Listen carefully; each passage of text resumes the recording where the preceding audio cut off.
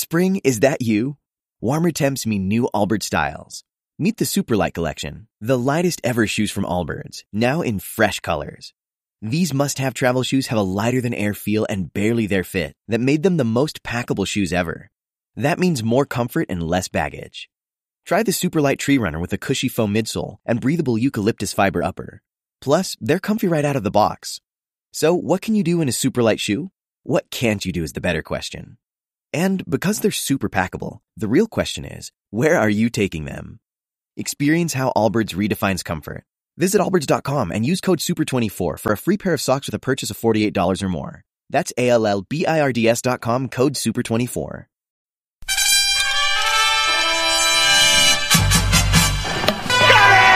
Crowd cheers. Here's Siddle. He's got it in! He's got it in! Taylor Siddle's got a hat-trick on his birthday!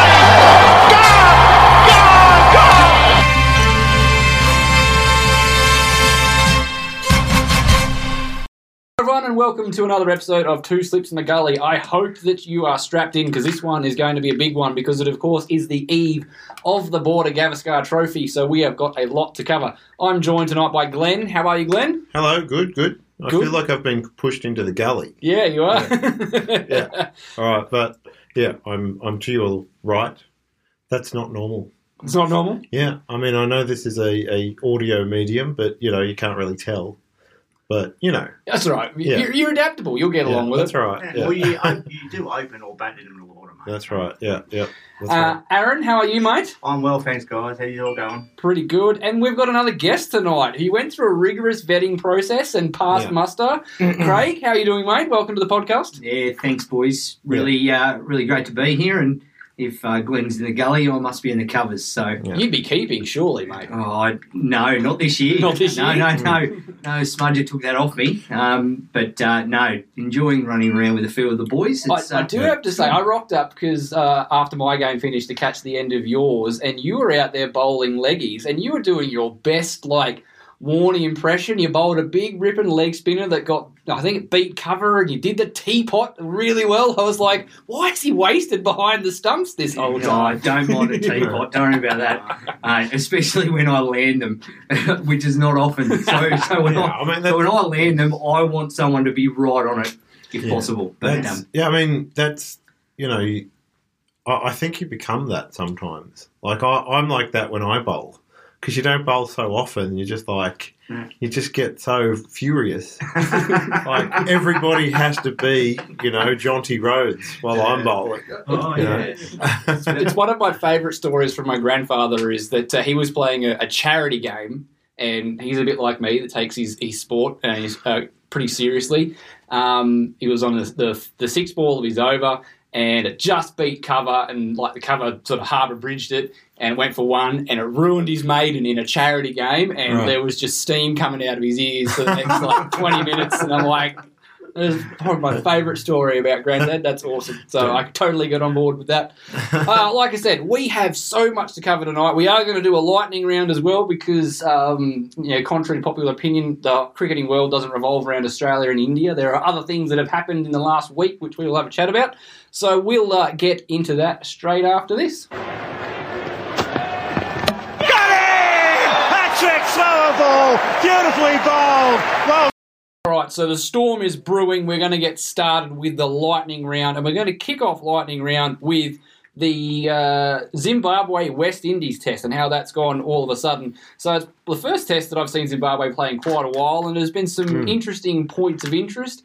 Tajnarine Chandapal and Brathwaite have continued their excellence at the top of the order that they showed in Australia. They partnered up for the second longest opening partnership in the history of Test cricket. Yeah. Did Shivnarine have any other kids? Well, they'll be wanting to hope so. Yeah. Is this Chandapal the eldest, or is are there more on the way? Are there more? Yeah. I think West Indian cricket are hoping that that's the case. Yeah. Clearly everything we've seen from Chandapal out here has been vindicated, hasn't it? Yeah, well, an unbeaten double 100 in what is his third game. Yeah, now, the top grade. He's got a higher score than his dad. Yeah, his fifth innings it was. He's even got Jason Gillespie covered, I think. I wonder if Gillespie Dizzy's covered. going to get out there with his welcome to the double 100 club. Yeah, we haven't seen it yet. No. There'll be a tweet go out, surely. It was poised to be a very competitive game, with except for the loss of almost a full day of play, because Gary Balance has played his first test as a Zimbabwean after renaturalising after being an Englishman, and becomes the second player of all time to score a test century for two different countries. I think we can all guess the first, right? Yeah. Is it, For England. was it? Oh. Yeah. No? The first the first first player person to was score on Kepler 100. Vessels. Yes. Yeah. Oh, right, yeah. I was going to say Kepler Vessels that when he said England so confidently. No. I You should was know like, oh. better than that, Glenn. Yeah, I'm no, never that's right. confident. Yeah. So it's looking like it's turning into going to be an interesting game. So the Zimbabweans declared behind, and the West Indies now lead by 136 with 8 wickets remaining as the game is going on day 5. So it's probably, actually no, it's not going to be interesting. Another day would have probably made it interesting. It looks like it's going to be a bit of a draw, but wouldn't be a wicket that's actually doing what it's supposed to do. Good for the batsman to start, where we're now starting to break up and bring the other bowlers into it. Would have been interesting if so many of the Zimbabweans hadn't been off playing franchise cricket. Yeah. Like Well, it's good that they can put up they can put up a strong side though, a reasonably strong side. With that, despite that. Yeah. And I think things probably looking up a little bit. You know, the very fact that Gary Balance is willing to renaturalise. Yeah, I think that's a big thing. the man Dave Houghton is the main reason. Since he's come in, Zimbabwe cricket has started to look up again. Well, they weren't that bad when they came out here for that one-day series. I know, it was probably a bit of a landslide with the scores, but they beat us. They actually played pretty good cricket. Yeah. And you're right, they did beat us. So, would have been good to have a test. I think we've covered that. Well, before. they asked for a test, and we ranted about that we told them, get stingy. stuffed. We're not giving you a test. But and Gary Balance is obviously a better bloke because of it. So it's amazing what happens when you become a better bloke. You score runs. Yeah, that's it. You might say he's more balanced. I don't have the boom sound on here. Come on. It didn't deserve it anyway. So the next one we're going to talk about is the Big Bash. So finally, we got to the end, and what a final! It had all the hallmarks of going to be just an absolute whitewash. The Heat, who were the cellar dwellers for much of the tournament, were buoyed by the return of their test stars, got their way to the final, and then their test stars all left to go to India, coming up against the Scorchers, who have been the gold standard of the Big Bash for on a decade now. Yeah. Well, had all the hallmarks of just being run over. But the Heat arguably choked. And they should have won. Should have won the game. No doubt. What a final it was. It was a very, very... It was such a tense last 5 overs, wasn't it? Because one more wicket, and I think they were really in the game, the Heat. But while those two were there, while Hobson and Connolly were there, no. And how about that? Hobson is a part-time cricketer who had to call in to work and ask for more time off after the final. Yeah. And Cooper Connolly was the under-19s Australian captain and has played a handful of games all tournament. Haven't really had much. Spencer Connolly, the guy who everyone picked in Supercoach. Cooper Connolly. Cooper Connolly. He was prolific as my captain last year. He was the loophole captain. Yeah, but can you imagine playing professional cricket being your side hustle? Yeah. That's not bad. Yeah. He's a star, Cooper Connolly. Yeah. And that you're only facing a certain amount of balls, but for him to show that poise in those last few overs, and the lights were on bright. How many people at the ground? He is a star. Happy to call that very, very early. Even into his first podcast of mine, but that's all right. Happy to call him a definite future star of Australian cricket. We've been sort of keeping an eye on him in the under-19s. He's very, very fine young and player. They've got quite a number of good young players coming through. Teague Wiley is another one that hasn't quite made that impact in short form, but has already got a first-class 100 to his name. What are they doing in the West? They've got a good side. They've got a good crop of young players. They're just churning them out at the moment, aren't they? These big, tall, fast bowling, batting all-rounders. Yeah. I know we haven't seen an all-rounder in Australian shores since Keith Miller, and all of a sudden, Western Australia have got 3 of them. Yeah, a lot of them would get a run in New South Wales. What did we think of the tournament as a whole? I think in general... Too long. We're all, yeah. Yeah, I agree. It's that next season they're cutting it, how many games short? I think 15 games short. So you don't get your home and away, which is what they're doing right now, which feels too long. Yeah. Is it just each team plays each other twice? Yeah, home and away? I think they'll possibly do it in a Group A, Group B sort of thing. And you'll play, your home and away games against these guys, but only away or only home against the other guys. There'll be something. So you're cutting one of your games out. Well, right now it's East and Western Conference. The Scorchers just get through automatically.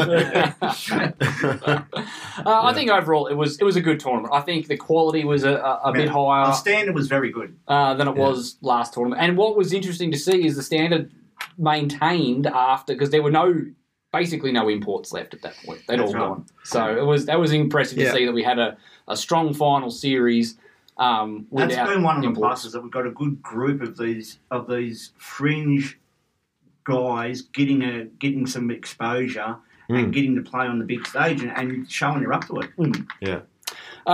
So the next one I want to cover is Aaron Finch has announced his retirement from T20 international cricket, which I think the writing was on the wall after the World Cup, but he didn't sort of make that announcement. He wanted to go and play the Big Bash and see how the body felt, and he's then come to the decision that he's going to announce his retirement. And I put up on our Facebook page the other day that the last couple of years has probably damaged his legacy, and a lot of people are going to be talking, it should have happened years ago sort of thing, which is a bit unfortunate. However, true it is, because Aaron Finch at the peak of his powers was one of the finest white ball cricketers on the planet, not just for Australia. And so I think once we've all had a bit of time to digest the retirement and sort of get over the fact that we gave him the swan song he arguably didn't quite deserve, we'll have some pretty fond memories of he's not the first person to make that mistake. Ponting played on too long, albeit that we didn't have anyone else at that time. Ponting really didn't want to play on, whereas I think Finch wanted to. Yeah. He wanted to. He wanted to continue on, but devastating ball striker. Yeah. I think he's got 2 of the 5 highest T20 international scores in the world. I remember the 156 at Southampton where he smashed the Poms around just at will. Yeah. Dispatched Stuart Broad into the square leg stand quite a number of times. Was quite pleasing to watch, and was a very good captain. Had a very strong grasp of tacticians. Oh, he's a very good tactical captain. Very good at backing his bowlers, I thought. I think, I was impressed by his level-headedness, because some of the pressure situations, and, he's still chatting to the commentators on mic like it's a Monday night sort of competition in Bathurst kind of thing. Like, it doesn't really matter that much. I think, too, he came into the Australian captaincy at that pivotal time after Sandpaper Gate. A bit like Tim Payne, where, he had the job of trying to restore some sort of credibility to the team. So, and without 2 big guns as well. That's exactly right. So to do that and then win a T20 World Cup on the back of his captaincy, I think, I think he's been a very fair cricketer for Australia. Yeah. Let's give it a couple of years and then we'll revisit this. Well, the thing that I'm really sad about is because later on in the year we are going to go and do our our one-day international best 11s per country. Yeah. And Finch should rightly factor in all that. But when you look at his stats after the really horrid 18 months he's had at one-day cricket have really cut the legs out of his if you're looking at it on pure numbers, have really cut the legs out of that. He's sub 40 now. He's taken anybody else 4 runs and innings off his average. But anyone else would probably kill to have those numbers. Averaging nearly 40 in one-day cricket is still a pretty good game. with that strike rate. Yeah. And a massive front pad. My God. Yeah. Him and Watto would have the two biggest front pads in Australian cricket ever, I reckon. And Watto didn't have a front pad; he had like a wall. Oh, He used to walk out with a fence. Yeah. Stuck He to goes. his He leg. just looks at Dravid and go, "You call that a wall?" Block. And he would review it every time as well. Just before we move to the next one, I'm going to cheat. There's a break in the storm for a minute. So All a right. shorter wonder, a T20 captain. Do we think that someone like Ash Turner has done enough to maybe pull a George Bailey and get dropped into the side as a captain? After another successful tournament with the Scorchers, he's been healthy for a while now. He's been playing good cricket in the middle order, which would then allow someone, say, like a Steve Smith to come out of the middle and then assume the role at the top of the order, which you have to say that he's probably got to have his nose in front after such a great series with the Sixers. Do we think that that's something down the lines? Because short of that, I think currently in the side, you're looking at Maxwell or Smith as the only genuine options to skip at the side. Yeah. Do we think I someone don't think like... Smith would want it. Neither do I. Yeah, and I'm not sure. I'd have no problems with Maxwell if he was fully fit and fully engaged and in good form. Maxwell's now at the stage of his career where we need to be saying, are you making the numbers we need you to make? And if he's not, then his place has to be in jeopardy. Yeah, is Ash Turner in the best 11 2020 cricketers in Australia? I think Absolutely that, is. Maxwell, I've got massive doubts over. Mental health issues, that sort of stuff before the injury. He needs to get back playing good cricket first. Yeah. And then... Do we consider someone like a Mitch Marsh? No. I honestly, as much as I love what Marsh did in 2021, I don't necessarily know if Mitch Marsh deserves to get back into the side. We're not fans of him. I'm just throwing a name out there, mate. He's a good player in the short form. This is not because I don't like Mitch Marsh, but this is because we've got guys like Hardy, we've got guys like Green, we've got guys like Kerr, we've got guys like Sutherland, who Paisley's probably in front of him too. that are all coming through. Yeah, there's another one, Baisley. And we've got Josh Inglis. We've got a 32-year-old Mitch Marsh who, with the exception of a dozen or so games in 2021, has been an average player or below for the T20 side. It's not like he's had a long, glittering career and then has suddenly started getting injuries and you're like, well, we'll back him to get back in and come to that. It could very well be a blip on the radar. He'd only really just secured his place and then he's got injured again. And then he's constantly injured. He hardly ever bowls. Is this a guy that just deserves to walk straight back into the side when you've got such a glut of young all-rounders coming through? I don't... he will be there. They'll give him first crack, but I don't necessarily think his spot is secure enough that you give him the captaincy because I think there's too many young players breathing down his neck for that position. I think Inglis is, for Craig's point, Inglis would be a good match. He's clearly a leader amongst his teammates. He's going to hold his place in the team as the wicketkeeper batsman. Yeah, I mean Turner's captaining Scorchers. Yeah. I mean, I guess Josh Inglis is probably part of the leadership group, but... I don't know. The only thing is that Ashton Turner's not really a regular yet in the Australian T20.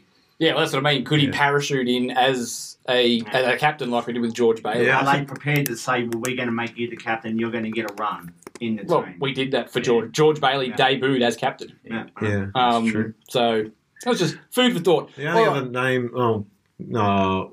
Do you want to go on? No, go. Get that. What you like. No. Jimmy Pearson might get a run. Well, I think Jimmy Pearson's probably behind quite a few keepers for the T20 side. You'd imagine that you're looking at Inglis, McDermott, Philippi and Carey would be all ahead of... And for the T20 game, I'd say that they've all got T20 caps under their Can I throw a political angle? Ooh, yes. Cricket Australia. Wanting to give something back. No. Wanting to give something back in terms of Dave Warner. Well, Dave Warner's ban is still in place because he refused. He denied the right to appeal it. So maybe this might be a smoothing over that they go and just without an official appeal process, just say, all right, we're uplifting the ban. I'm just being devil's advocate of hypocrisy. I also think because Warner has basically said, I am out of here at the end of 2024, I think they'll probably look as more of a long-term... So there's not just this period of upheaval. Has to be taking the team to the next World Cup. Which arguably could be Warner, but... yeah, well, we've had this discussion I don't know. Considering all of the chairs they pulled out from under Dave so he could have this meeting, and then they said, well, no, we're not going to do it in private, it's going to be public, and I don't think that they're in any way looking at then turning around and giving him an olive branch and going, all right, just for the next 18 months, you can captain the T20 side. Personally, I'm not for it. I'm completely against it. And I'm probably with your point, Ashton Turner. Very, very similar demeanour to what Finch has got in terms of level-headedness. Yeah, very cool, calm, very calm. and cool under pressure. And how many knocks did he have this time where he's, like, when he needed to score runs, he scored runs? Yeah. Like, all of his innings they weren't just empty, we're beating up on the opposition, I'm cashing in on an easy game. Like, when he needed to stand up and get the job done, like, I think he's got 3 450s for the tournament. I'm pretty sure if you go back and look, they're all at points where the Scorchers needed those runs. Yep, like it. All right, so the Storm started up again, so we've got one more point before we jump into the Border Gavaskar Trophy, and this one is one that if you've been listening to the podcast for a while, you know that I love to harp on about, and that is, of course, the American cricket. I always think that American cricket needs to grow and be bigger, because if we unlock the behemoth that could be the United States sporting market for cricket, it would have huge ramifications for world cricket, and their Major League Cricket tournament is hosting their draft on March 19th. Just as an aside on American cricket, did you see that? Well, it was a bit of a nothing article, but there was an article talking about how this American mother was a bit confused about what was appearing in Bluey in the background. She thought there was just a bottle of wine in the bushes in the background, and it turned out that it was just a cricket bat. No, I didn't see that. Yeah, it's a cricket bat. They got fully confused. They've got a long way to go. They do. They've got a lot to learn. They do have a long way to go. So it's going to be held at their head of cricket in Houston. So there's all sorts of shuttle launch paraphernalia going along with the season taking off. The 6 teams, Dallas, Los Angeles, New York, San Francisco, Seattle, and Washington, D.C. The squads will be 18-player squads with a maximum of 7 internationals on the roster. And yeah, I think it's going to be good. A lot of the teams have got IPL money. When they say internationals, are we talking guys who are internationally capped? So they can bring first-class players in? I think guys that aren't American is what they mean by that. Okay. So we would be internationals. I believe we would be. But they're planning on targeting elite-level players. They've already got Corey Anderson, who's a former Test one-dayer and T20 player from New Zealand. He's involved with that. So they're going to be looking at getting guys like your Jimmy Neeshams of the world and your Rashid Khans of the world and things like that coming over. There's going to be some money thrown about, I would imagine.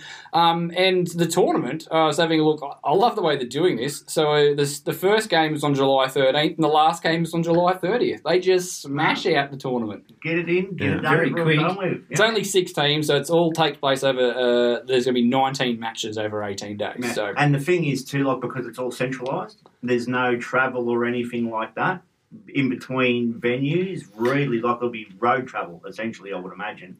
Yeah. So it's almost a festival. Yeah, a festival of cricket essentially is what it becomes. Really exciting. They're hosting a World Cup in not long, and I think they'll probably get the second MLC season out before that as well. So they'll have 2 years of this tournament to sort of generate the buzz around cricket leading into a World Cup. Could be really big. Could be a real big turning point in.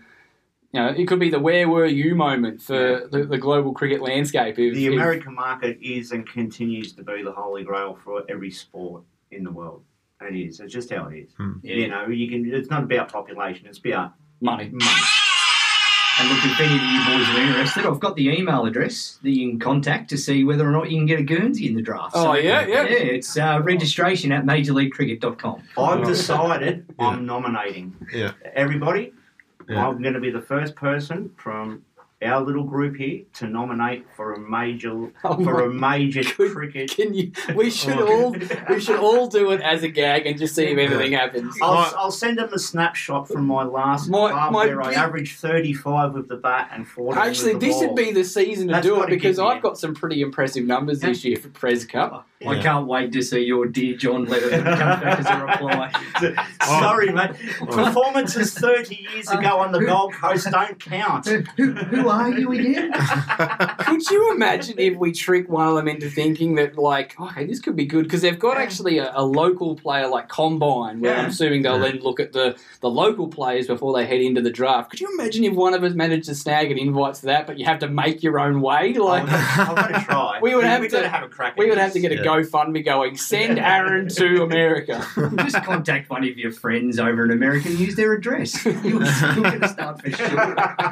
I'll stand there and I'll be holding the bat the right way in my photo. Now, if that's not getting me in, I don't know what is. No, you just don't set your price too high. Oh, no. A slab of Northerns. Don't price yourself out of the market. A lounge to sleep on for a couple of nights. Airfares, somewhere to sleep, and a slab of Great Northern.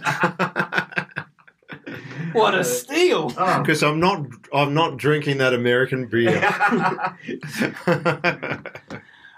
So I've been super excited about that. Cannot wait for that to get off the ground. I believe the draft will be televised on their YouTube channel for anyone who doesn't live in the United States and wishes to get in and have a look. And I'm assuming that's when they'll be revealing the franchise names as well. So it's going to be. I'm going to be excited. I've got that date marked on the calendar because we're all very excited about it. Do you think they'll be as good as the 100? I don't think. No, let's be honest. It's away. not going to be as good as the 100. The 100. No, I mean the mascots.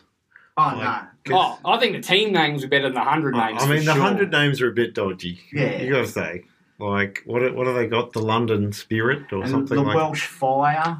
Yeah. All I want is them for not to be named after IPL franchises. If they have actual American names in there, that would be it. Like, I love the idea. Like, I don't love it, but I appreciate the idea of these franchises growing and helping grow cricket in different parts of the world, the South Africa and the UAE. Yeah. But I really think you're disadvantaging some real like South African and United Arab Emirates themed names coming through to have just Sunrisers. Yeah. Port Elizabeth or whichever ones they are. Yeah. The Tennessee Jazz. They'll have to be an expansion team. There isn't a Tennessee team yet, so maybe in a couple of seasons after. I just find it funny that you have a Utah Jazz over there. Well, they used to be the New Orleans Jazz. I know, that makes sense. That makes perfect sense. And then the team moved. Yeah, no. Well, there's the Memphis Grizzlies as well, and I don't think there's anything remotely close to a bear in Tennessee. Yeah. Weren't they like There's that NFL team Colorado or somewhere? Yeah. Vancouver as well. There's that NFL team who for ages I thought were called the Bengals. But they're the Bengals, right? I'm like, why is their mascot a tiger if they're the Bengals? it's just that band singing Eternal Flame or something. Holding its paws up and it had lovely Bengals around its wrist. And on that note, we're going to finish lightning round, and after this, we'll get stuck into the Border Gavaskar Trophy. Here we go. Ryan Harris. Oh, straight away! He's crashed into the stumps. England have lost their first wicket with the first ball of the innings. Okay, so we are on the eve of one of the biggest test series Australia has ever had. All the players have come out in the last couple of days. Smith, Cummins, Hazelwood, Lyon, they're all talking about this one, the Border Gavaskar Trophy, being bigger than an Ashes series if you can manage to get a win in India. So this is probably the beginning of what is arguably the biggest year in Australian cricket for a long, long time. Border Gavaskar Trophy, Ashes series, 50-over World Cup, big, big year. So starting in Nagpur tomorrow, 3 p.m. Australian Eastern Daylight Savings Time as we record this one, or it could be 2.5 years ago, depending on when you found the podcast. And in which case you'll be able to know whether or not our preview for this actually holds any water. Get on your hoverbike. I'm backing them in the next 2 years. So the first test is at Nagpur, and coming out today, it was something that actually physically made me angry when I read it. So I stewed all day at work talking to Aaron here, the other co-host, and we bitched and we moaned and we grumbled about what was going on. Footage has emerged, photos have emerged of what the pitch looks like currently at Nagpur. So heading into this pitch, it looks like the Indians have prepared all of the wicket. They've watered and rolled it all across the wicket except for a nice little patch. What are you talking about? It looks fine. Outside the line of off stump for the left-handers. Which we have a lot. Left completely dry, so it's going to break up. It's going to be rough almost straight away. And it annoys me because in a fair fight, India probably beat us over there. And already the shenanigans have started. And I've watched cricket for a long time. You guys have watched it a bit longer than I have. I cannot recall another team ever preparing sections of the wicket to directly disadvantage a particular skill set that the other team has that the home team doesn't.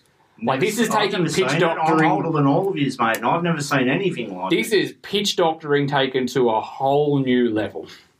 Well, I mean, we've seen the West Indies dry out their pitches by lighting fires on the top of them, but you're not just drying one part of the pitch, are you? It's like a whole pitch. Yeah, so if the West Indies come out and do that, and you know that the other team's got a decent fast bowling battery, then you're going to have to cop a little bit as well. Yeah. This won't affect India's batsmen at all, what they've done here. Like, these particular parts. Well, Ravi Jadeja is the only one that'll have to deal with that. Yeah. I'll reserve judgment to see how it plays first, but it does look a bit ridiculous. It's just. I reckon this is on par with sandpaper, to be honest. This is deliberate cheating, is what it is. Except they're not covering it up. They just know that they're. And that's how blatant it is, and how arrogant it is. It's very. What's the word? I've forgotten. Certain don't know what. Sorry. It's so underhanded. Brazen. That's it. Yeah. Brazenly underhanded. It's just, it is. I just can't, in a fair fight, I was prepared rocking up, okay, it's going to turn square from day one because it's India. They've all been talking about it. Doesn't matter that the pitches shouldn't turn square from day one. They're going to go, you're coming to India, you're going to get pitches that are going to turn square. We've got I'm prepared for that, whatever. That's what India are going to do, suck it up and live with it. But this is another just, middle finger to the rest of the world going, not only are we going to do, despite what everyone says, we're going to make spinning pitches because we can, but we're also going to find out, if you've got a whole team full of left-handers and we don't, we're going to make your left-handers' lives horrible by preparing particular parts of the pitch. Well, do you think they went a step further? And was there a message from the curator telling the selectors to pick strictly right-handed batsmen? They only picked right-handed batsmen in their squad. Yeah, the majority of their best players are right-handers anyway. It would only be Rishabh Pant who would be in the squad. Can you name off the top of your head how many excellent left-handed Indian batsmen in history can you name? Ganguly. Azharuddin. No, Azharuddin's right. Was he right? Sachin, when he played a reverse sweep on the rare occasion. You got Surav's the only one I can think. Put on the spot, Surav and Rishabh Pant are the only, and Yuvraj Singh are the three left-handers that I can think of.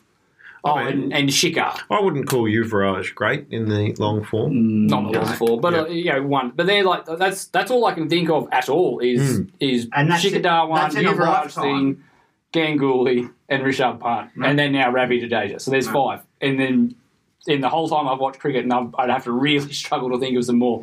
Yeah. So they typically make right-handed batsmen, and this is outside their leg stump, and we've basically gone in with a left-arm orthodox and two off-spinners, so we're not going to be able to utilise that. And it's not even on a fast bowler's length. Like, the fast bowler's length is fine. A couple of metres up where the spinner would be pitching is... Basically, the square goes from around about, I'd say, a fifth stump line, fourth to fifth stump line in line of the stumps, 2.5 metres out, Yeah. then across to the edge of the pitch, and then back down to the crease. That's a good description. Look, we might have to put the picture up on our thing. The only way India could be any more overtly villainous is if Ravi Jadeja rocked up with a monocle, a top hat, and twirling that ridiculous mustache of his. It is ridiculous the lengths that they're stooping to. It's wacky races in cricket form. I think Who's Muttley? There's a bigger problem here, though. Yeah. Is that India are actually and the curators are actually doing nothing wrong by the rules. Mm-hmm. And this is the problem, is that there is nothing that is preemptive by the ICC. There is nothing that is proactive by the ICC that tells a curator or tells a particular venue how to prepare a pitch. Yeah. It is all done after the fact by the match referee, and we've discussed this before the podcast. And there are guidelines, but guidelines. Yes, but you can't enforce those guidelines. But The it's only not you can enforced. the only thing you can do is once you've played the game is you then rank the pitch based on those guidelines. So you could put up whatever you wanted, you have to play on it, and then if it is just garbage, then you get a poor rating at the end. There's nothing saying that you have to prepare the wicket up to this standard. You can do whatever you want, and then you get punished after the fact. And it does seem that they're very soft on it.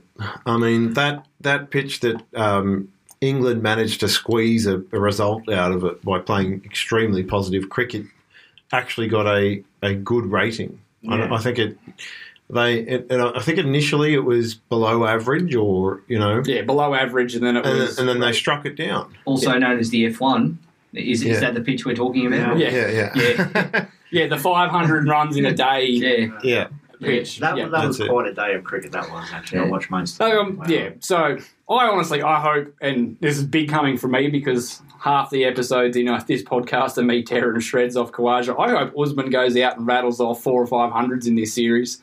How great would it be to see a player of Pakistan heritage, a Muslim, left-hander who they're just setting up to fail, just come out and go bang, bang, bang, and win the series. Well, they didn't even want him in the country. Apparently. Yeah, well, this is the second tour he's gone on to India, and both times he's had issues with his visa. That didn't happen to anyone else, did it? No. No. I don't think it's deliberately at Usman Khawaja. I think it is a general. It's a government policy. General government policy for anyone with ties to Pakistan have extra security checks on them. So I don't think it's necessarily they pulled out the special red tape for Usman, but you'd think that maybe as part of a touring cricket team that has come before, they might have been able to cut that red tape. But so I'm not going to stoop that India are trying to do anything underhanded to get him out of the series. It's just a matter of circumstance. Just a quick tangent through the week. Did you see Javed Bean? He didn't mince his words at all. Oh, I missed that one. Oh, because they were talking about India not playing in the Asia Cup because it was hosted in Pakistan.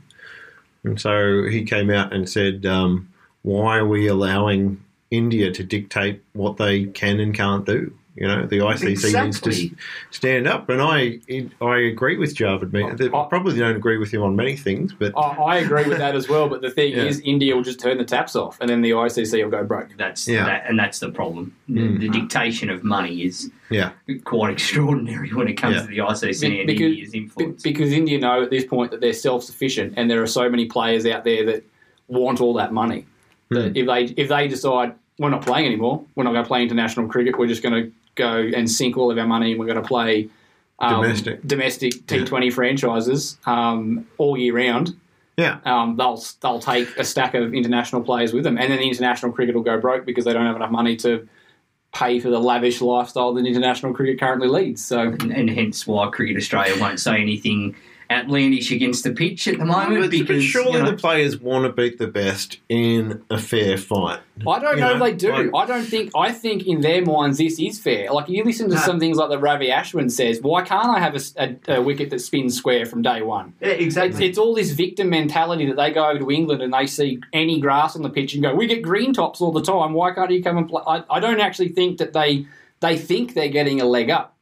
And that's the big issue. I'm sure some of them do. I mean, Rohit Sharma seems like he's a pretty level-headed guy. He was the one that called back the Sharnikov when he was man-catted before getting his 100 in a game that they had well in hand.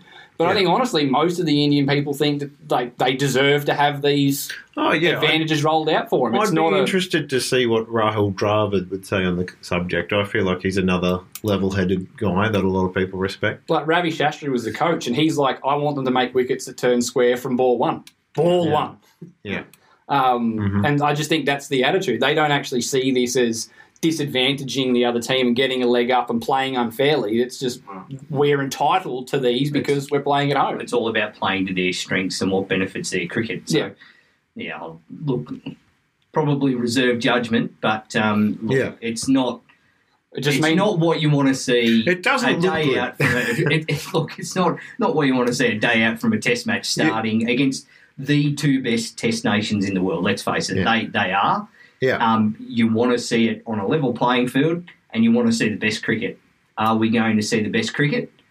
Look, I'm happy for it not be level. I'm happy for them to put it in their favour. You want to make a dry, dusty one that goes against all the ICC guidelines because you're Indian. That's fine. Whatever. That's what we do. We'll cop it. We'll wear it. We'll go and play there because we're going to play there. But going to these lengths to specifically go, potentially 4 or 5 left-handers versus our one in the top 7. Well, we're going to make that life. We're specifically going to make life difficult for most of your top. That's a bridge too far. Yeah. Just put a wicket out and play on it. Don't go and then sabotage bits of the wicket that don't affect you as a whole.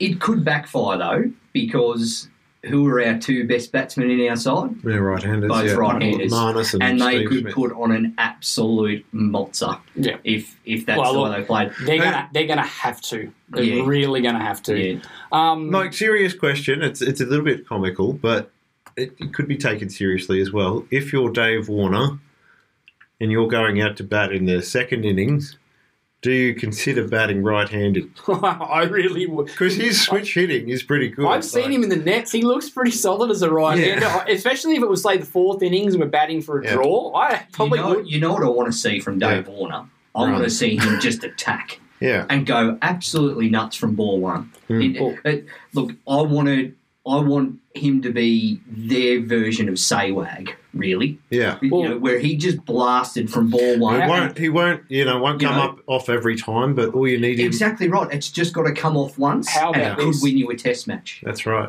Going to some speculation about the team then, following on from that note, I really think, especially in light of what looks like India's doing with the parts outside off stump of the left-handers, I've been saying this for a couple of weeks now, and I think that it's almost locked in that you almost have to. I think Travis Head should open the batting with Dave Warner. Travis Head is rubbish against spin. Rubbish. He's had a couple of subcontinent tours this year and looked completely useless, and then comes back to Australia and looks like he's a godsend to cricket. He's just been flaying attacks everywhere. Send him out there against the hard new ball, where there's probably going to be a few overs of quick bowl, and let him get his eye in, let him get the feet moving, the hands moving, everything's all working before he has to face spin, and have Warner and Head just go and pull Bazball and just really put the Indians back on it. Khawaja, who's a bit more circumspect, who also bats in the middle order, has become a very good player of spin. And he can reverse sweep out of that patch that they've put. And have him coming in at 5. So if it doesn't come off early, so you lose couple of your left-handers at the top, then you've got Smith and Labuschagne, who are your guns in the middle to write things up, and then you've got Khawaja, who you're expecting then to be a steadying force in the middle, because I don't think it's not about scoring runs necessarily quickly once you lose a few wickets, and it then becomes about survival. And if we were, 3 for not many, I'd much rather have Usman Khawaja striding out at 3 for not many than Travis Head striding out at 3 for not many in the subcontinent. It's an interesting thought. They won't do it. I definitely think they won't do it. There's a couple of schools of thought with Travis Head. I don't think he's that bad against spin. I think it's just been a real change of mindset with Travis Head. Telling him to just go out and play his natural game, where I think he felt that he had to restrain himself because he was playing a longer form, and he thought that was what he had to do to maintain his, his position in the Test side. He's just gone out with a really positive mind frame this last 12 months. And I think that's the massive change. Because he did that against England in the Ashes. Yep. And then we had Pakistan and Sri Lanka, and everyone else was finding it, well, not easy, but like Pakistan especially, there was nothing doing, and Travis Head looked all at sea.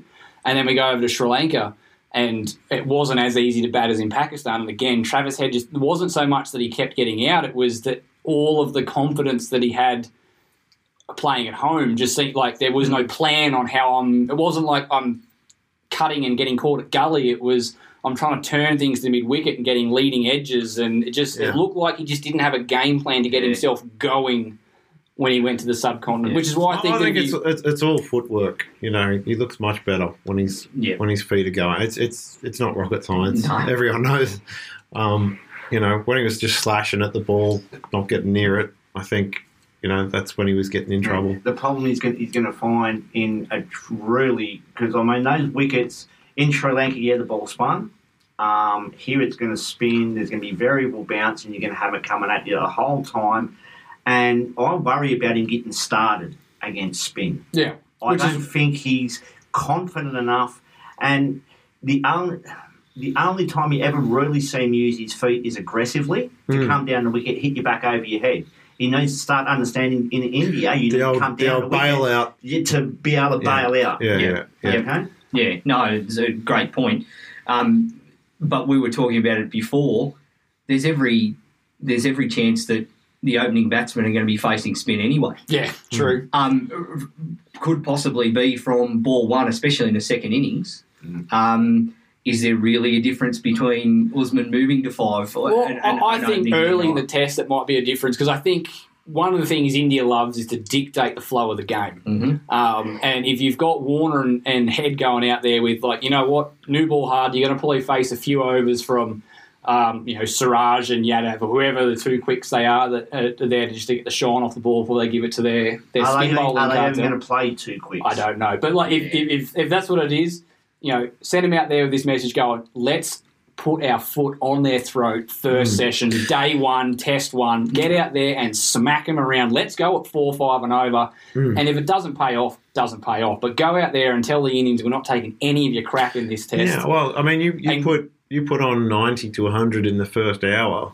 You know, they're going to start thinking about the 1 billion people that are tuning in. Well, the thing is, too, when you do that and you've got 90, 100, you know, potentially 150, 60 by lunch, you can't afford to then have 7 guys around the bat when you've got your spinners coming on, which then makes it easy for you to make mistakes against Jadeja and Ashwin and those guys. Yeah, that's the whole thing about the way the Indians play in India with the close infielders and the constant intimidation and pressure that puts on the batsman, and then it puts on the umpires as well. Yeah, so much. I don't get away with so much these days because of DRS and everything like that.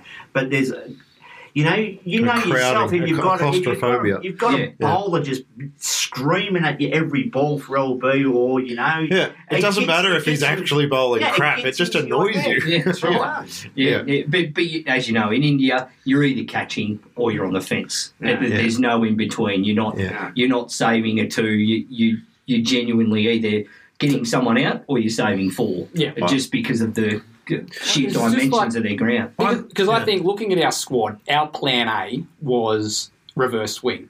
We're looking to take Cummins, Hazelwood, Stark, especially after how Hazelwood conducted himself in Sydney. Plan A was to go like 2004, play the 3 quicks with Green, Line, maybe sneak another spinner in there depending on conditions, but just back our strengths to go and do it. So that was plan A. And then Stark's out, and now Hazelwood's out. And I don't really rate Bolland and Lance Morris to do that same job. So plan A was let's run in there, bowl fast, have Lyon tie up an end and see what he can do with spin, and then get the ball reversing and hoop it round corners and have Hazelwood and Cummins knock pegs out of the ground.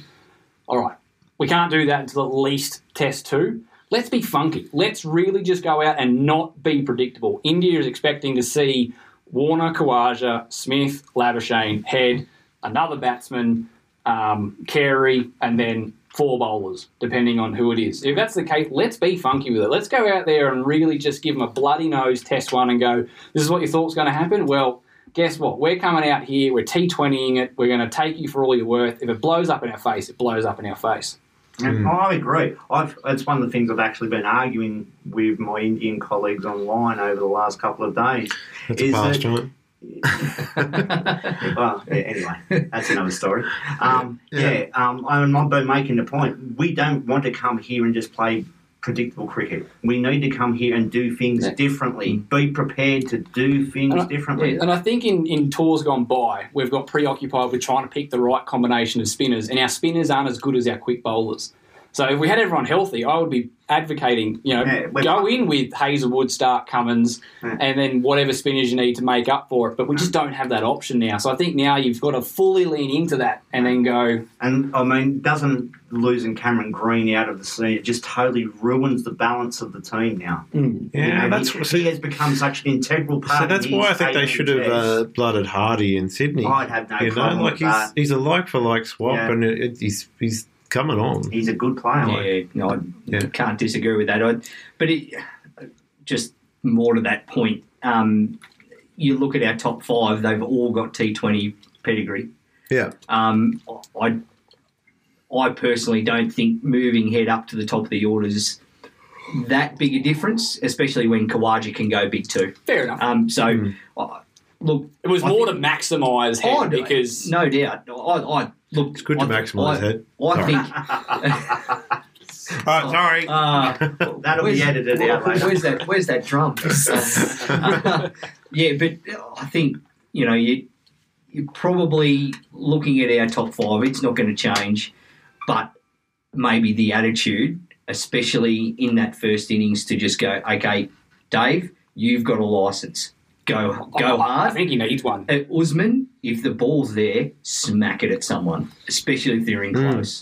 Yeah. I hope that I would be telling the guys that if you get stumped in this series, not a huge deal. Exactly. Yeah. I'd rather see you getting down there, using your feet. If you run past one,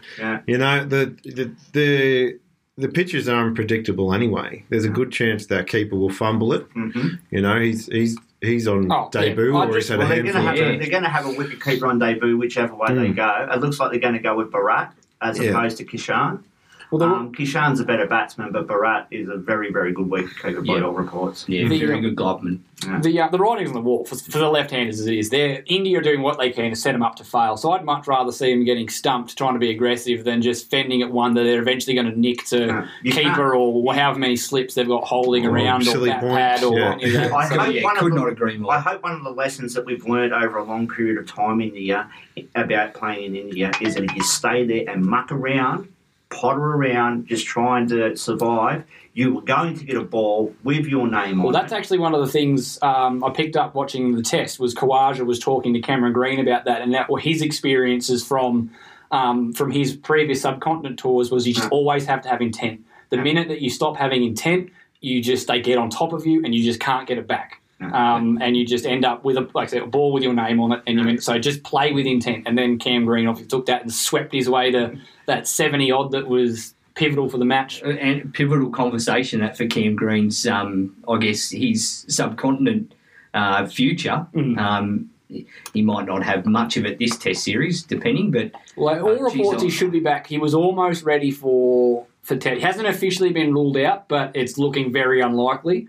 But they reckon he's probably going to be right for the second Test, and then hopefully also have Stark and Hazelwood right as well, which I think will be big. It makes a big difference because to the balance of the team, how we can play. Because Cam Green's good enough to bat at 5. Carey's good enough to bat at 6. Then we've got 5 bowling options. Plus our guys who can roll a few overs out up in the top order as well. It gives us more strength. I'm more worried about the bowling. We need to take 20 wickets in India. Yeah. That's what we need. Well, here we go.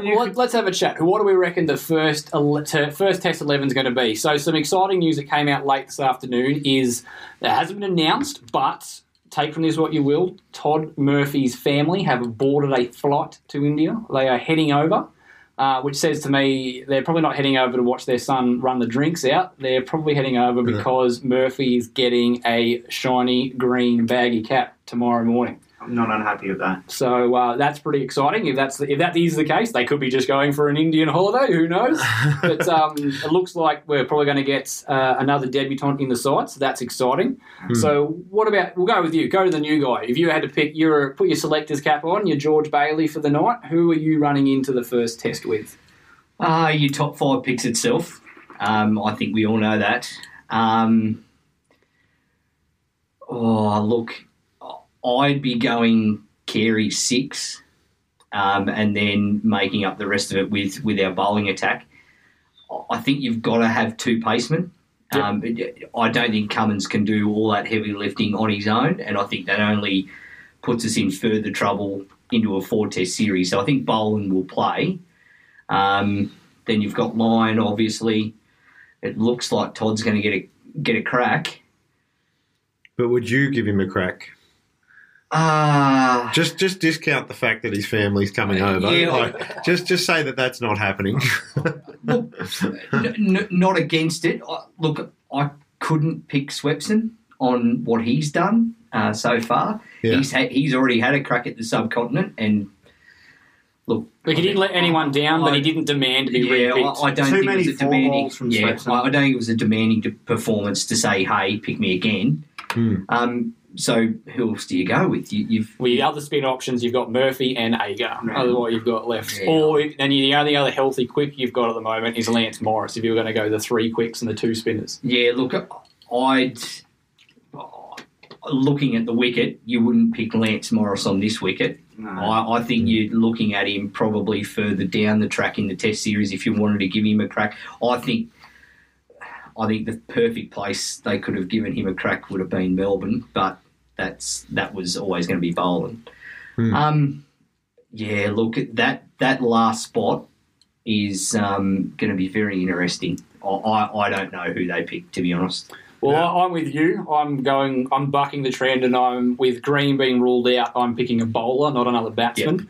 Yep. So Carey at 6, and then I'm taking the 2 offies and Agar. I'm going the 3 spinners. No. And then Cummins to do his job. And then I think Boland's job will basically just be you need to give Cummins a break and don't go for runs. Yeah. Because I just can't see you nag that top of off outside edge of the bat. If you manage to get anything to wobble off the seam, then good for you. But just you need to go at 2.5 and over, give Cummins a breather, and then when that ball reverses, you get to go hang out at fine leg. And I think we'll be smarter with our field placements than we have been in previous tours too. I think if you have Boland on at one end, then you're telling him to hit the top of off. And if you're slightly straight, then you've got a short mid-wicket, short square leg, possibly even a catching position at a short mid-on to attack the stumps.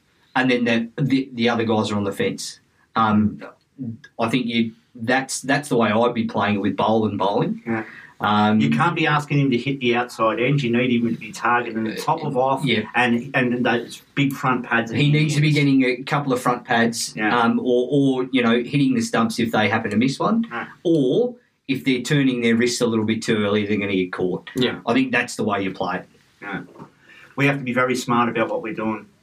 I'm basically would pick the same team as you. I've got no problem with Murphy playing. I think convention says 6 bats a keeper, 4 bowlers, but no. I just think this is the test. You be brave. Yeah. Like I think that with the team they've picked, their plan A was we're going to win this with our quicks with reverse swing. We saw that sort of dress rehearsal in Sydney with Hazelwood really getting that ball hooping with the reversing ball. And it just the stars haven't aligned and the players have dropped out. We haven't got so I think we need to we switch gears entirely. The quicks that we have left aren't going to do that job. We're not going to get the same reverse swing that we're going to get out of Morris and Boland. So what have we got left? We've got spinners. So just do the 2 quicks to get out of there and then pick the 3 spinners that you've brought on tour. You've picked them on tour for a reason because you think that they're good enough to do a job as a test spinner. Get them in there. This is the wicket that's even before they played silly buggers with it, Nagpur is a wicket that spins. Yeah. Get him in there, give him a crack. If it doesn't pay out, we've got 3 tests to go and we've got all the troops coming back and we can go back to plan A. I think Dharmasila is one that really should, of all the wickets that are going to suit our fast bowlers, it'll be that one. And Dharmasala. Yeah, Dharmasila. That's the umpire. That's the umpire, yeah. Yeah, it's Dharmasala. Really pretty ground with the mountains in the background. Yeah. My God. I think I would buck it. I don't think we have the quality of spinners that we need. I just don't think. So you're going the bat? You're going batsman at 6 and 4 bowlers? I'll probably pick Hanscom where Greens come out, right-hander on that pitch, and he plays spin. And then I'm not going to worry about picking a surplus of spinners. I just don't think the quality's there. So you just go. So you're going Cummins, Lyon. Boland, Morris. and So we'll you try go and place them three quicks line and then back and head Smith. back in the part-timers, if we need them. That's because not necessarily a bad that's a move. structure that we're used to, and if you find that you don't have enough spin, you can rectify that in the second test. If you kind of throw the structure that you're used to completely out the window, you suddenly got three spinners. I feel like we're playing their game. You definitely change your lines. You definitely say, Lance Morris, attack the stumps. You try and hit guys on the front pad and get lots super full too. Like use your airspeed. No. You're not going to get anything out of banging the ball into that pitch. No. You can already see. Well, the good thing about that is I think we've now seen that we do have some options. Well, I think if you've put one post in every in like the extremes, you could go with your 3 quicks. You could go to the West Indies and pick 4 quicks, although we don't think we have them. Well, they used to over in India and we would win regularly, but we're talking about Gunner, Holding, Roberts, and a different generation of Indian cricketers as well. Yes, absolutely. Yeah. Just another point. Line's record against India, not great. No. And we're picking a debutant to back him up, as well as Agar. Are we fit? Well, Agar, the problem I have with Agar is he's taken 1 first-class wicket this whole season. He doesn't have the teeth in the long That's not exactly true. He's taken 1 first-class wicket for Western Australia, but he took, I think, 5 for the game, or 4 for the game in the warm-ups for Australia A.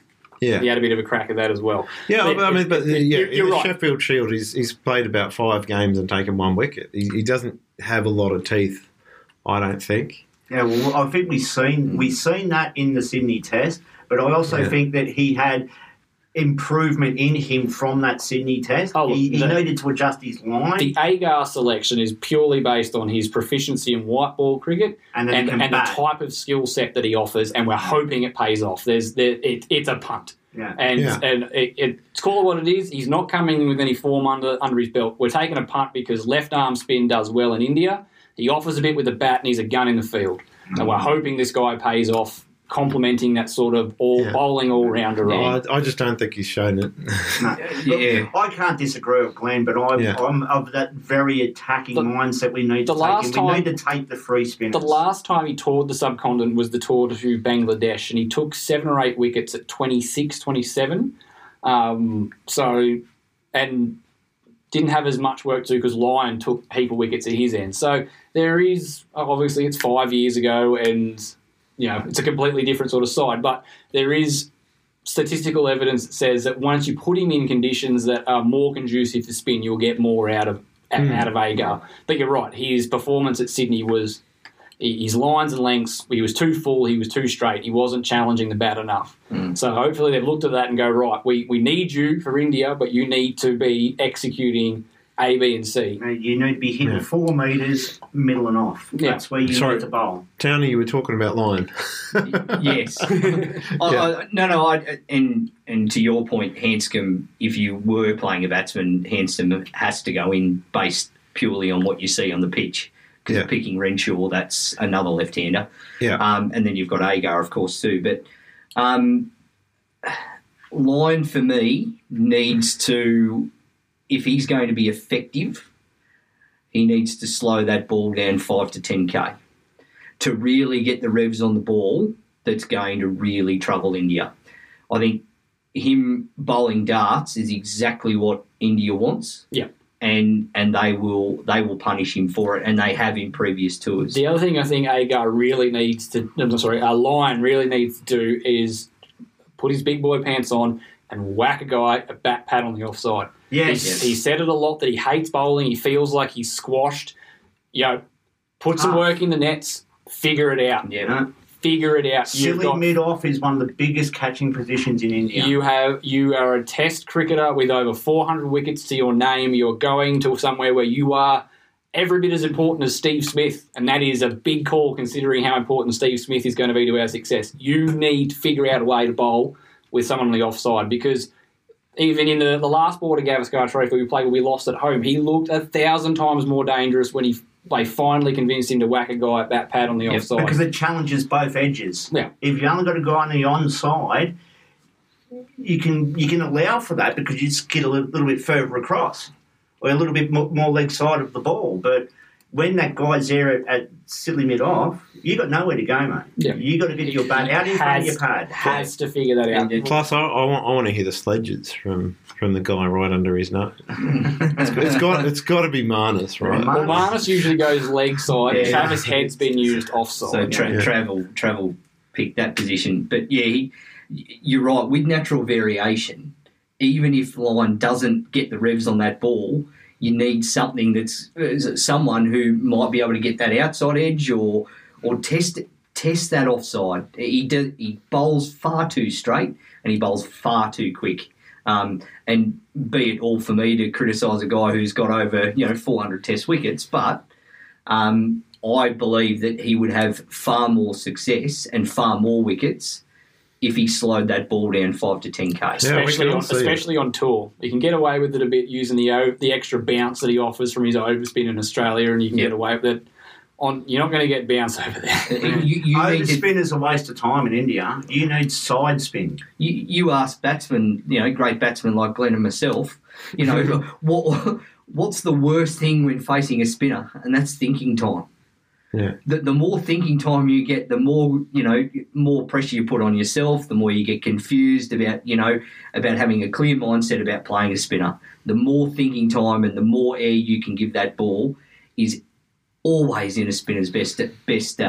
There's something evolutionary about seeing something above your eye line as well. Oh, yeah, it stops you from thinking. It's almost like a red rag to the ball. I've got to hit you, and I'm going to hit you a long way. Yep. And then you end up running past one that you would, usually just murder. Yeah, that's right. So what do we think for side shifting a little bit now to India? What do we think the makeup of their side is? Do you reckon they're going to try and play the 4 spinners considering what they've done? Or are they just going to go with Ashwin, Jadeja and Axar Patel? It gets it be interesting when we're talking about Axar Patel and Jadeja because they're very, very similar in the way that they come about. They do their business.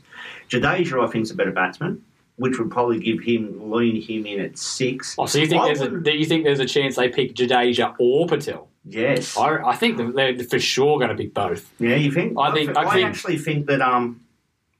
I think Kuldeep's in with a shout to get a game. I think Yadav is going to be the guy on the outside looking in. He'll be the toss-up, whether they're going to make room for him. I think the 3 they're going to go with will be Ashwin, Jadeja, Axar Patel. It's very hard to drop Axar when you look at his record. They'll run in with them, and if they can find room for Yadav, they'll make room for Yadav. But I think those are the 3. You mean Kuldeep Yadav? Yeah, Kuldeep Yadav. Yadav.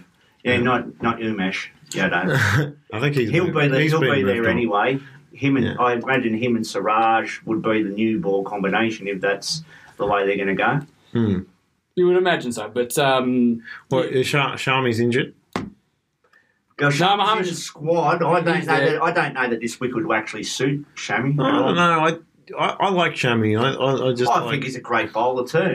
I just think at times he just bowls half a metre too short. I think balls that he makes move, if they're half a metre further up, he's getting a lot more edges than what he does. Looking at that squad, if they're going to pick 2 quicks, I reckon it'll be Siraj or Yadav and Shami. I think Shami will probably. Shami's your workhorse, your guy that And he's a guy that can get the ball to reverse as well. We saw that plenty of times in that England series. He was to do a bit. So I think Shami will play. He'll be their Cummins. He'll be the guy that is going to rock up and play every game. And then it'll be depending on conditions Siraj what they want out of Siraj or Yadav. Yeah. Well, they've also got that other fella. What's his name? I was just looking at him. Unicat, Jadev Unicat. He's a left arm pace bowler as well. Mm-hmm. So they've got some depth. It's a very, very good squad. How lucky are we that Suryakumar Yadav is probably going to be out for the first game? He has been hitting everything that's come his way for the last. He's a fine player, isn't he? He's a very interesting player. He does things a little bit differently to a lot of guys, but his eye. Our bowlers have really got their work cut out for them because Shubman Gill, Virat Kohli and Yadav have middled everything. Yeah. Absolutely everything. The alarm bells are ringing about Kohli. Sure, and Shubman Gill, what he's done in the last few weeks as well, he is in just a absolutely mental vein of form. Yeah. I just always find it amazing that they've got no place in that team for KL Rahul. I think love watching that guy. Yeah, there's a lot. Rahul will be in there. He's the vice captain, so Rahul will play. Oh, he's playing, is he? I think he'll open with Sharma, and I reckon. I thought they were going to go with Gill.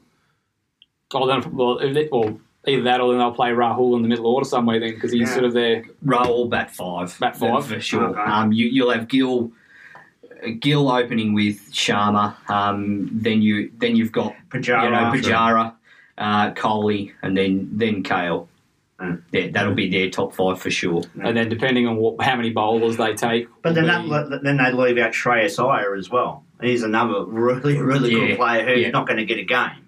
It's not a bad squad. Not until we knock them over for nothing, and then they're looking for for things. I think Jadeja, you get your value out of him as an all rounder, but their wicket keeper is apparently more of a keeper, as you guys have said. Yes. So he probably needs to be at 7. You'd have Jadeja at 6. Yeah, I'd probably go Jadeja at 6. Their keeper Ashwin, and then you've got 3 spots left. So 3 spots. So the two bowlers and Axar Patel. I think that'll. I think we've done it. They're going to have 3 spinners. Yeah, I can't see them. What they've done. There's no way they can't play 3 spinners. Everything I've seen in the media is will they play 4? So I think 3 is a given. They're playing 3.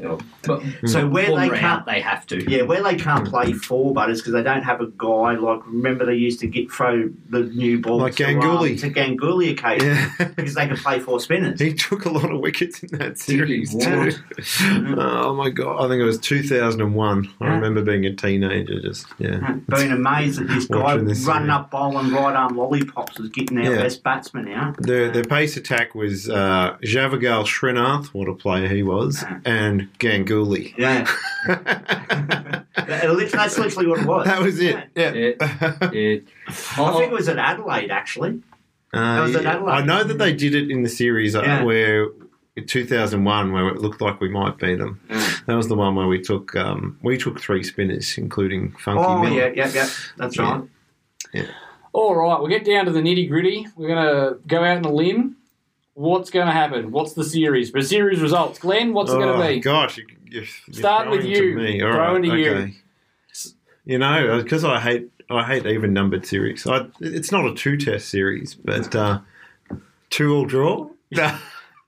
Well, actually, there's before we go into that, there's some World Test Championship things at stake. India can miss if we win the series, or if it is a 1-all draw. India are susceptible to being ousted by South Africa and Sri Lanka. Right. We're out of the final if we lose 4-0 and Sri Lanka beat New Zealand 2-0. Sri Lanka would actually make the World Test Championship final. Wow. That took so place. We just need to avoid loss in one test. Yeah. If we win our game, or we draw or win our game, we're in the World Test Championship final. Right, okay. But India, there's some things that can go against them for them to fall out, but it's some. And haven't they been penalised for slow over rate as well? I'm sure they got penalty points. That's including their penalty. So unless they got more penalty overs during this series but that's what it will be at the moment. So they lose the series or a 1-all draw. Then South Africa have got to do. I think they've got to beat the West Indies. What have they got? A 2-test series. So I think they win 2-0. Then they would jump them, and then if Sri Lanka then also beats New Zealand 2-0, they potentially could jump them. But I think the likelihood of that particular one happening would be a bit extreme. But I think South Africa knocking over the... So we're looking at playing 5 consecutive tests against India. Yeah, we are. With the 2-all draw with the final to be played at Lords would be interesting. Well, what's your call? I think it's going to be 3-1 India. That's my tip for this series. I think that if we manage to get all of our players fit and healthy walking to this one and maybe walked out with giving them a bloody nose, 1-0 might be different, but India looks like they're already stacking the deck. I just think it's we probably might the quick bouncy wicket, we might steal one, but India have been a problem for a lot of teams for a long time. I know Fox Sports have come out and everyone said, 2-1 Australia, 3-1 Australia, 2-1 Australia. Wait, what do you think our mate Glenn McGrath thinks? He thinks it's 4-0. 4-0 Australia. Always. He just 4-0 for sure. Yeah. And he would have come out and said so too. I'm hoping we get a win. I'm hoping we win the series. But if you're asking me to bet my house on it, I'll be betting 3-1 India. Look, I'm probably going 2-1 India. I just think they've got a little bit more up their sleeve than what we've got. If we were going into this game with Green, Stark, Hazelwood, playing with the game plan that we wanted to take there, I think we would be a very, very good chance of winning the series. I think the fact we're going to be... I really am concerned about this first test. I think they know how important it is. Oh man, I'm really hoping Warner, Khawaja, Head go out and just have a really just cracking game and just go, you know what, we're ready for it. We're ready for you silly buggers. No. You're going to go around and set us up to fail, and we're going to fill our boots and just you still got to bat on it. It's not like the test isn't over because they're doing it. There's going to be plenty of rough. Yeah, we don't get to use any of the rough for our own ends, but at the end of the day, these guys are still good batsmen, and they've got to just have a game plan in place to combat that. And hopefully, Khawaja's been in good form. He's the Test Player of the Year for Australia. Travis Head's coming off some great runs, and this is a legacy series for Warner. He needs. If Dave Warner scores 100 batting right-handed, there's a new vote on for the universe boss, I think. Man, I would love that. I would absolutely love that. That would be classic, wouldn't it? Start of the fourth innings, we're coming out trying to bat to win the game, and the pitch just looks like gravel in that spot, and Warner just comes up. Can I take centre, please? Standing on the wrong side of the bat, and they just faces up, right-handed. What are you going to do now? You see the slip scramble to the other side. That would almost change a lot of people's opinion of him. There's a lot of hate for him around. What about you, Craig? How are you going? Yeah, look, the heart always wants Australia to do well and always wants them to win. But I'm a betting man, and looking at the betting markets, you've got India at $1.60, Australia $4 to win the series. $4 in a 2-horse race might be 50 to 1. Yeah. What's the draw? The draw's $5 for a drawn series. So for anyone who likes 2-all, $5 you're getting. Look, I think it'll be 2-1. I just think one of the test matches will be India clocking up 600, 700 in an innings and then not being able to provide enough time for a result in one of those because it's one of those wickets will be a road. So I just think 2-1 to India, if you were asking my head, I think Shubman Gill is an absolute special to be the top run scorer for the series. That was my next question. Leading run scorer and wicket taker. So you got Shubman Gill? Shubman Gill, leading wicket taker. If you're looking at it from an Australian point of view, I think we'll do much to the bowling. I think Pat Cummins will be our leading wicket taker. I would love it to be Nathan Lyon. I would love for Nathan Lyon to take 25 to 30 wickets. Well, if we do that, we won't be batting that. We're bowling that long. Yeah, well, but I would love Nathan Lyon to do that and actually, take 25, 30 wickets in the series. I would love that to happen. But I can't see him changing his ways, unfortunately. I've got Steve Smith to be the leading run scorer for the series, and I've got Ravi Ashwin to be the leading wicket taker for the series. There's just so many left-handers for him to feast upon in our lineup. I can see him just getting all of them. Although I am going to put out there, I think that Todd Murphy could be Australia's leading wicket taker for the series. Wow. He might do a Steve O'Keefe. He loves a debutant. I do love a debutant. He's going to do a Krazier. Actually, the last time we played at this ground was when Jason Krazier debuted. Got his 8 for or whatever it was. That was at this ground. 200. I'm going to go out there because I really like the way that Todd's come along, and he just reminds me so much in his action, the way he bowls the ball, the lines and lengths that he hits, the way he spins it of Graham Swan.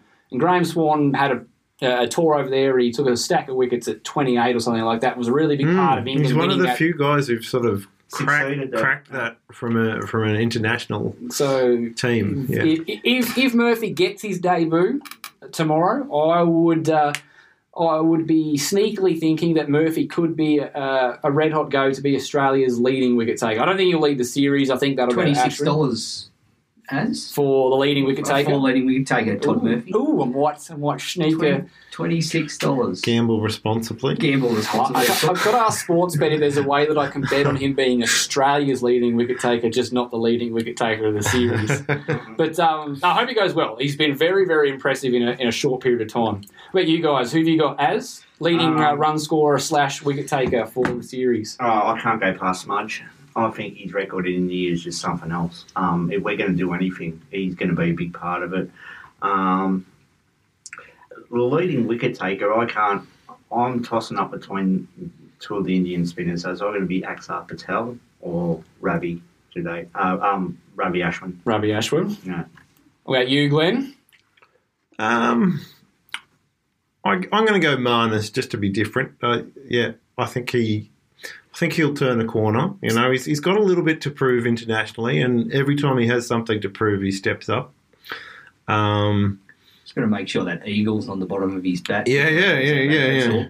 Just if you were the opposition, wouldn't you be just doing your best to try and get that eagle off? I mean, it's an intimidation tactic. Putting a toasty in the fridge. It's like anyone who does that just doesn't have taste buds. So I bet Coley's rushing to the dressing room, ripping those stickers straight off the bottom of those bats. I've got no doubt. Yeah, I wonder if they'll say that they're illegal stickers. Yeah. Get stuff. I guess I'll go Ravi Jadeja. I know that he spins the ball the wrong way for what we've seen in the pitch, but we always seem to figure out how to give him a few wickets, even spinning the ball the wrong way, in inverted commas. Yeah, cool. So we think other Aaron and Glenn think that Smith or Labuschagne are going to fight a strong hand, and Craig's gone the local boy Shubman Gill to. And it's not a bad bet. He has been middling everything in the last couple of games. I seen him make that 100 against I think it was against the Kiwis in 20 over game. It's just absurd. It really was. He just has no fear at the moment. And I love guys like that who just show no fear no matter who they're playing. I think he's the youngest player in terms of age to be a Centurion in all three formats. Yeah. He's a quality player. Yeah. They've got this production line of them, but I mean, they're so strong in batting. They're very, very strong in bowling. They've got $87 billion to pick from, though. So it's a bit of a skewed. They've got talent. And New Zealand, how good do they go? They punch so far. They've got 4 million people in New Zealand, and 3.5 of them play rugby, and they managed to find enough talented players to punch above their weight in every other sport. Kane Williamson, just pluck out of nowhere. He's got to be close to being Russell Crowe, and we claiming him, right? Surely you can't be that far away from being an Aussie now. I'm pretty sure he's being picked for tomorrow. He's older than the Lamington, isn't he? Surely. Proud history of stealing Kiwi stuff. Crowded House, Russell Crowe, the Lamington. Arguably the Pavlova as well, apparently. Yeah, Pavlova too. Just a healthy Australian culture over there across the ditch. Cool. Well, that'll wrap us up for tonight. We'll looking forward to a big series starting tomorrow. Thank you very much, Craig, for joining us. Hope you enjoyed your time. No, thank you, boys. It's been a pleasure. I hope I get asked back. This has been really good. Sure can. Do you think we should have him back? I think we should. Yeah, we'll have you back. It was a very exhaustive vetting process. It'd be a shame to just do all that for only one episode. Look, it's more brutal than the Lithgow District cricket team selection. Weren't those the days, Glenn? 9 blokes that show up. Do you have a couple of mates? Yep, you're in. I still remember we do a trip where you'd meet at one pub in the bus, and then you'd have to trip down the rest of the main strip to pick the other guys out of the other pubs, just to get your side together to go to Bunty or Orange or something like that. They were the days, Glenn. Yeah. They were the days. Never get away with it now. No. All right, well, thank you very much. I hope you enjoy the Border Gavaskar Trophy. We will be watching with bated breath, and we'll see how close our preview gets. I'm hoping it's really far. Well, I hope Smudge is in the runs, but I hope the 3-1 is the other way around for my peace of mind. And wouldn't it be so good? The gloating we could do. Oh, it would be. The It really gloating would we be. could do. Like, even before today, it would have been great because but just the extra lengths. No one does that. No one does that. And no it'd one just goes. be the ultimate middle finger to them, wouldn't it? And they're all talking about, you get green tops when you go to Australia and you go to England. We can do... No, you don't get that. That's not the same. It is not the same preparing green tops to specifically doctoring parts of the wicket that don't affect you. That is something completely different. And no country does it to the extent that India does. Beating India in India, it's our Everest, it's our moon landing. You know, absolutely. And final frontier. Hopefully, this time next week we're talking about the Indian government, shutting down social media. What's happened once in my lifetime, and I'm 55 years old. All right, guys. Until next episode. Bye for now. Bye, guys. Over. Sports Social Podcast Network.